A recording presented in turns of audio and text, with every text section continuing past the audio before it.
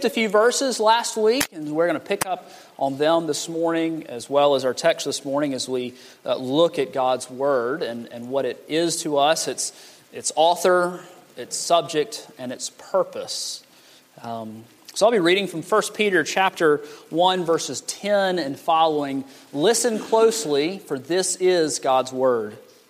Concerning this salvation, the prophets who prophesied about the grace that was to be yours searched and inquired carefully, inquiring what person or time the Spirit of Christ in them was indicating when he predicted the sufferings of Christ and the subsequent glories.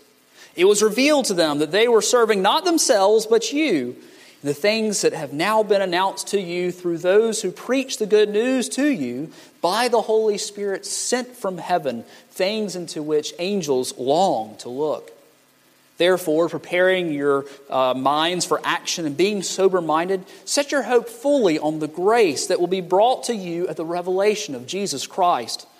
As obedient children, do not be conformed to the passions of your former ignorance, but as He who called you is holy, you also be holy in all your conduct.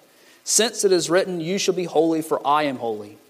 And if you call on Him as Father, who judges impartially according to each one's deeds, conduct yourselves with fear throughout the time of your exile, knowing that you are ransomed from the futile ways inherited from your forefathers, not with perishable things such as silver or gold, but with the precious blood of Christ, like that of a lamb without blemish or spot. He was foreknown before the foundation of the world, but was made manifest in the last times for your sake, who through Him are believers in God, who raised Him from the dead and gave Him glory, so that your faith and hope are in God. Having purified your souls by your obedience to the truth for a sincere brotherly love, love one another earnestly from a pure heart, since you have been born again, not of perishable seed, but of imperishable, through the living and abiding Word of God. For all flesh is like grass, and all its glory like the flower of grass. The grass withers, and the flower falls, but the word of the Lord remains forever. And this word is the good news that was preached to you. The word of the Lord, thanks be to God. Let's pray. We are thankful for your word, O God. We pray that in these next few minutes, that you would, even as we've read here, send your Holy Spirit from heaven to anoint the preacher that he might preach well and put you before our hearts. Lord, point us to Jesus. Change us. Pray all these things in the name of Jesus. Amen. Well, over the last 3 weeks, including the missions conference, we've been talking a lot about ministries that are involved with spreading, distributing, or translating the Word of God. You'll remember Freddie and Becca Boswell with Wycliffe Bible Translators, who are involved in this great work, finishing the last 1,600 or 2,000 or so last languages in the world that don't have a copy or any scripture in their own language. And this morning we have the privilege of having heard from the Gideons and participating and being a part of this ministry as we send forth the Word of God. But the question is, why is it so important? Why is this a focus of this church rather than something else? And it comes down to the question, what is the Bible? If you go into my office, I have lots of books, and I think I have about 15 or 20 Bibles. But as percentage-wise, that's not a lot for all the books that I have. And so what sets those Bibles apart from the rest of the books or in the libraries, our library? It's different. It's the Word of God. It is the mind of God in print. It is what He has given us to reveal Himself to us, that we might know what is required of us, that we might know His law and therefore be convicted, and might hear those wonderful words of the gospel, that if we trust in Christ, we shall not perish, but have everlasting life that begins now and continues for all of eternity. It is something altogether other and different and special and amazing and a wonderful gift from the Lord. It is how the Lord converts lost sinners like you and me and grows us in His grace and changes us from the inside as the Holy Spirit uses the Word, living and active, sharper than any two-edged sword, to cut us and to remind us of God's love for us.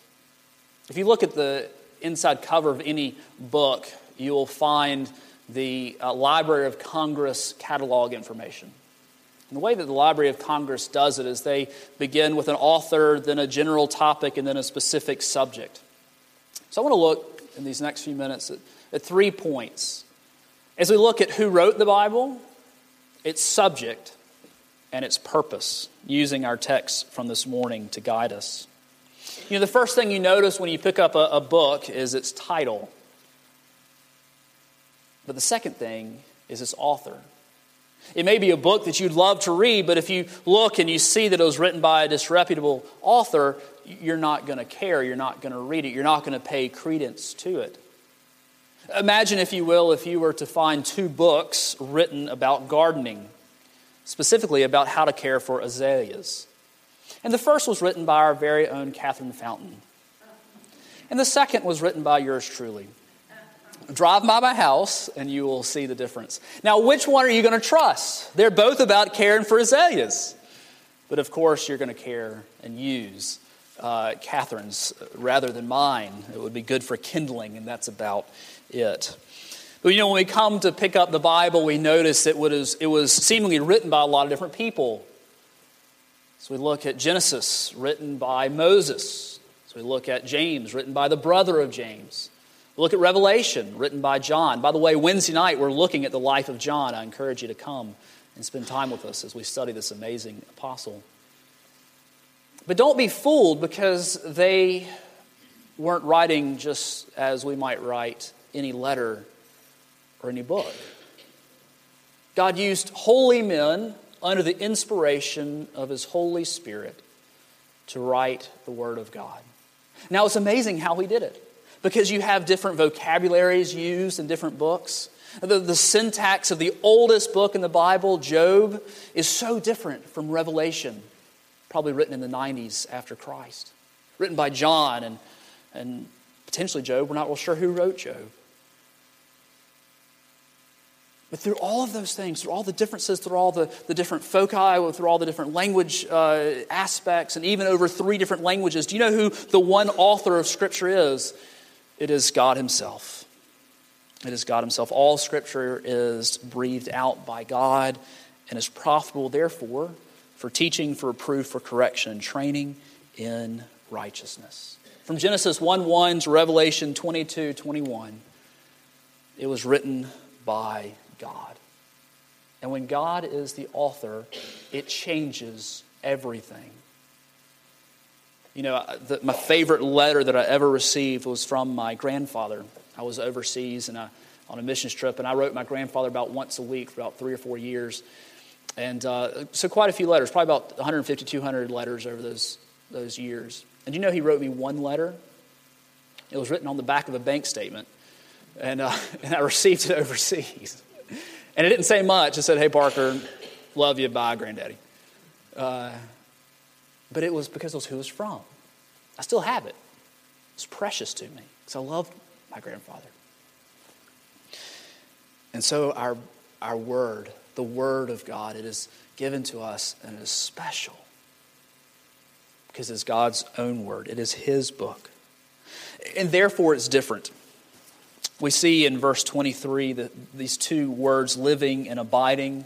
We're going to look at living in a minute. But abiding, it shows up again in verse 25, though it's translated differently. I don't know why. It's the same word. Verse 25 says, "But the word of the Lord remains." Remains and abiding, it translates the same Greek word. It means to last. It means to endure. It means not to change. It means not to diminish, or it means to remain steady and consistent no matter what. And in a world that is ever changing, it is great to know that the Word of God, it remains and abides forever. There's nothing that can change it. The world may say X, but the Bible has always said Y.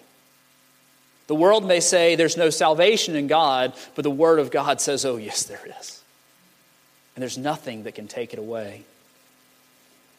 Have you ever tried to shoot at a moving target? I used to shoot a lot of skeet. There's something called 5-stand and sporting clays in which you shoot a whole bunch of different targets. And the hardest one to hit was what's called a springing teal. A springing teal goes straight up and it comes right back down. And the whole time, your lead is changing. because it is slowing down, it stops, and it comes right back down. It's hard to hit because it is a moving target that is constantly changing its velocity. Isn't it great to know that the Bible isn't like that?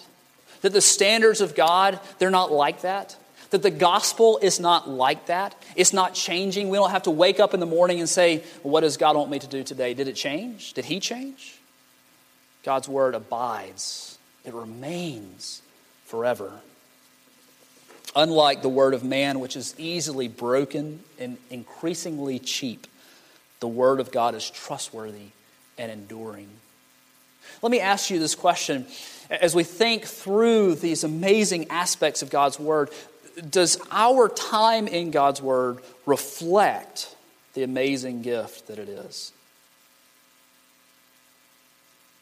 Or is there a disconnect between how amazing it is and how much time we spend in it? The unchangeableness of Scripture is contrasted with everything human. All flesh is like grass. In all its glory is like the flower of the field, according to Isaiah 40, or the grass here. The grass withers and the flowers, they fall, but the word of the Lord remains forever. My grass in summertime will be crunchy.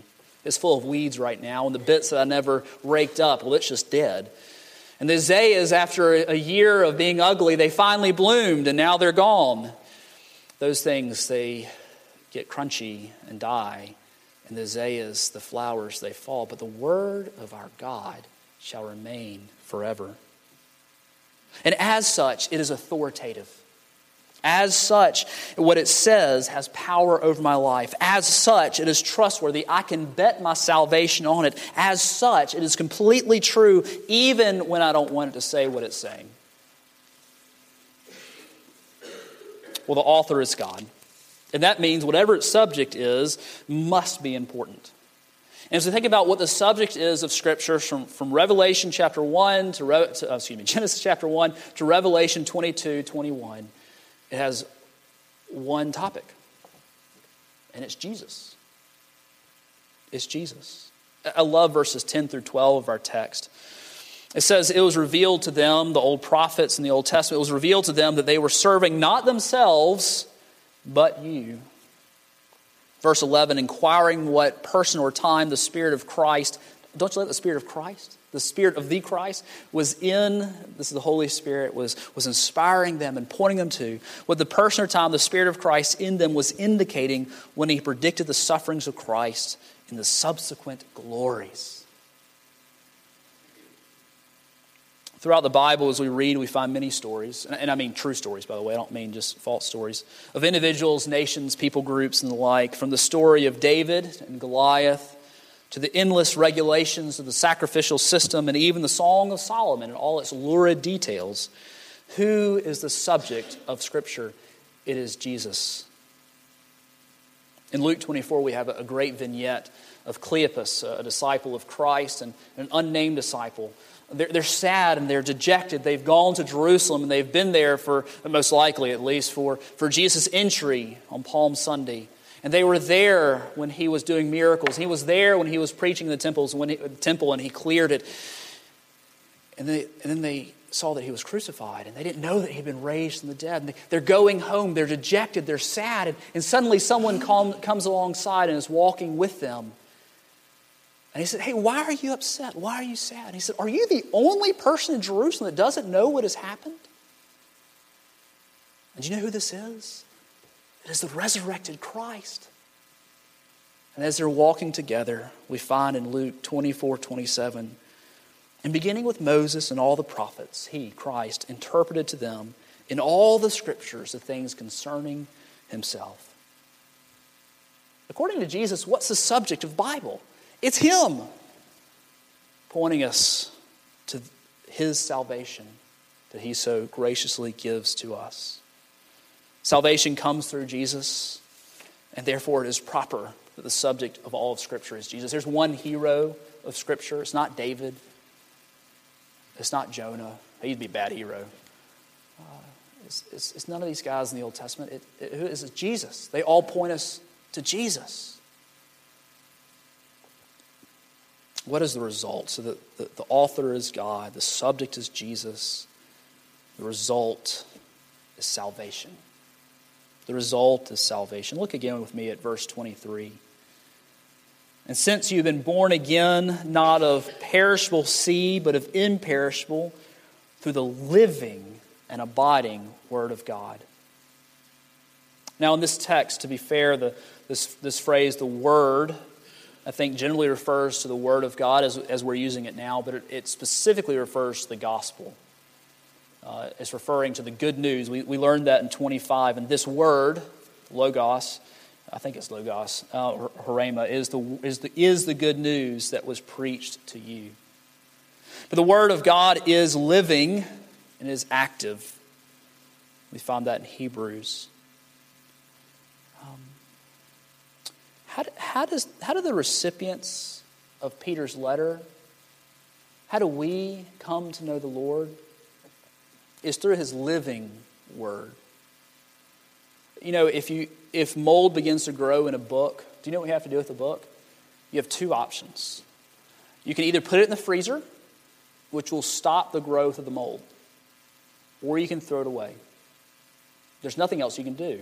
You can't Clorox it once it gets into the fibers of a page that you cannot get rid of the mold. In fact, a moldy book will destroy a library in just a few years. That's a dead book, right? That's a worthless book. That's a book that is destined for destruction. But the Word of God is living. What does that mean? Does that mean it has teeth? Does that mean that if you put it on your nightstand, when you wake up in the morning, it'll be across the room? Is it living like that? No, it's living in that it causes life. By the work of the Holy Spirit, it quickens. I love that old word, quickens. It means to make alive. He will come to judge the quick and the dead. The quick are those who have been made alive, those who are living. It has the power by the Holy Spirit to convert those who are dead, to make those who are dead alive.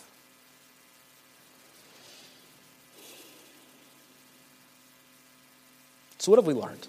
We've learned that God has written the Bible, and therefore is to be precious to us. Just as I hold dear that letter from my grandfather is precious to me, how much more the Word of God. And its subject, as I read in the pages of Scripture, if I'm reading, is Jesus. And it has great power.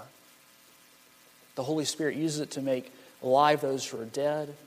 But for those who have made alive, like you and me, hopefully, who have already been converted, who know the Lord Jesus Christ, He uses it to strengthen us. He uses it to show us our sin. He uses it to train us for righteousness. He uses it to put Jesus before us, to change our desires. You want to be changed? You want to put to death sin to death in your life? You want to quit having to fall into the same sins? The best and seemingly only way we know how to do that is by spending time with God, by the means by which He has called us to spend time with Him. Word, sacraments, and prayer. And we can daily spend time with Him in our quiet place as the Spirit works in us. And yet, in light of all this, I think we have a famine of the Word of God in our land, in our community, in our homes. See, as we participate in giving to the Gideons and sending the word out, perhaps we ought to send it again to our homes. It might be on our nightstand. It might be on our bookshelves. But it's not in our hearts. May the Lord convict us and give us a hunger and love for His word. Let's pray. Father, we thank You for the amazing gift that is the Word of God, that You use it to change awful, wretched people like me, to give us salvation, to give us life. Lord, we pray that You would continue to use it for Your glory, for the strengthening and building of Your kingdom in our hearts, in our church, in this community. I pray all these things in the name of Jesus. Amen. Well, we will stand and sing our last and closing hymn. It's in your insert, Ancient